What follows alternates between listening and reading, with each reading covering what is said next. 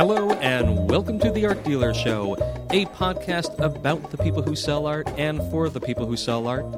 My name is Danny Stern, and this is episode 00, which in the world of podcasting I'm told means it is an episode that goes before the very first episode, which in reality means it's a chance to tell you what the show is and what we hope it's going to become before we've ever put any of them out there. It's also a chance for me to introduce myself to you. But before I get there, I want to start with a story. I want to share something with you that is as recent as last night, because I think it probably best describes the whole point behind the podcast and the mode that I'm in, and even addresses how personal this is. Last night, I put on a show in Beverly Hills. I is really not the fair word for it. My agency did, and a lot of people put on that show, the gallery that's involved, and of course the artist who the show is for. And before that show, we did something that I've done before from time to time. We sat around in a circle, the art dealers and I and the gallery owner, and before we opened the doors, we had a little bit of a powwow. Now, the intention originally was to talk about the art that was on the wall, and we did that, but it changed. As we continued to talk, questions came up about very basic things, about getting to meet the collectors on the floor and how to address their interests as potentially being a collector. At what point do we bring in a gallery director or me as an expert if there's a presentation taking place? And that conversation about the very basics of being in this business, well, that continued to evolve. We started talking about the nature of a presentation, not just the basics of what the art is and the importance that it is in the artist's career, but we talked about that too. But we even started to talk about the nature of who we are in that conversation, what our role is, where we are mentally when we approach that. This crew of art dealers I was talking to at that meeting, they were young. As a matter of fact, they were about as young as I was when I first started in this profession. And afterwards, after we had wrapped up the meeting and everybody was scrambling around and taking care of the last-minute details that you do before you open up for the public, that the price lists are finished and then a stack, and that the labels all match up like they should. Well, while that was going on, they all came up to me one by one, and they thanked me. I mean, sincerely thanked me. What they were telling me was that they had never had a conversation like that to date. That these are the exact kind of things that, as they've entered into this profession and are trying desperately to learn how to do it well, these are the things they truly worry about and they want to know about the most.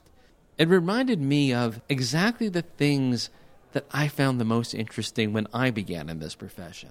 It wasn't just the idea that I was placing beautiful works of art in people's homes, that I was assisting artists to have careers that have supported their ability to continue to make art. Those parts are romantically wonderful. But the parts that really intrigued me were the things that were below the surface, the underpinnings of our profession. It was the questions about why do people buy art in the first place, and who we are in this role, and how we do it best. Over time, as I got to see some very, very talented art dealers perform their craft in front of me, the realization that, indeed, it was a craft. Not only a craft, but it was an artistic craft. Art dealers, to me, they're almost like musicians that play their own personality as their instruments. And I think it was the fascination in those things, the things that really go behind our job and making it possible and allowing us to do it well, the types of things that you can study for the rest of your life, and no matter how far or deep you go, there is no limit to how much there is left to be learned about it, just like any art form. And it is these things that this podcast is about, and much more for that matter.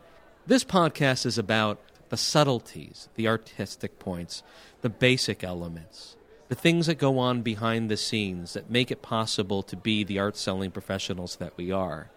It's also about something else, something that I've heard very little talk of in our profession, but I think for those of us who really live and breathe it, well, we know it deep within our own marrow. And that is, this profession, this is not a profession. This is a life. And in this life, the thing we do, the collective, the thing that describes us as a group who all do it, well, that's a society. I know that sounds like quite a big statement to make, but let's break it down a little bit. We have everything that any other society has. We have history and culture and shared language and characters that we universally know. We even have mythology. There's very little to what we have that isn't what you find in any complete society, except for a few things. And those few things, well, those are the other ingredient of what I want this podcast to be. And that is this. Our society misses a shape. Because it's in our nature to be so secretive, to be a little bit of an enigma as both individuals and as a group, well, that has left us with very little form. And I'm going to leave that notion by itself. It's a hard one to explain, but I think it's hard to explain because it's true, because we have no form to explain. The other one is we do not know each other. And I know you think we know each other. At least you would say, I know many art dealers. I have got art dealer friends. There's people I call up and trade with, and I've known for years and years in this business. But I'm going to tell you something. I'm in a unique position. Because I'm an artist agent and I publish and distribute, that causes me to travel to galleries all around the world and meet with an incredible amount of fellow art dealers and gallery owners. And as I've done so, it is glaringly clear we really do not know each other. It's amazing to me how little each of us knows about the other one. And the real crime of that is, because we don't know each other, we're missing out on each other's shared wisdom. The wisdom that we figure out as we learn about them and who they are and what they've done in this profession and what even has brought them there. Their stories, their anecdotes. Those things, when I get to hear them, I grow every single time. And I hope we really get a chance to share that with each other too, right here. The other one, the third one that makes all that possible, what it would take to give some shape to what we do, what it would take to get to know each and every one of us better, well, that's a meeting hall. That's a place where we get to come together. In any office, there's a water cooler. And in any professional community, there's a place where people do have a chance to get to know each other. That's the nature of any society, any community.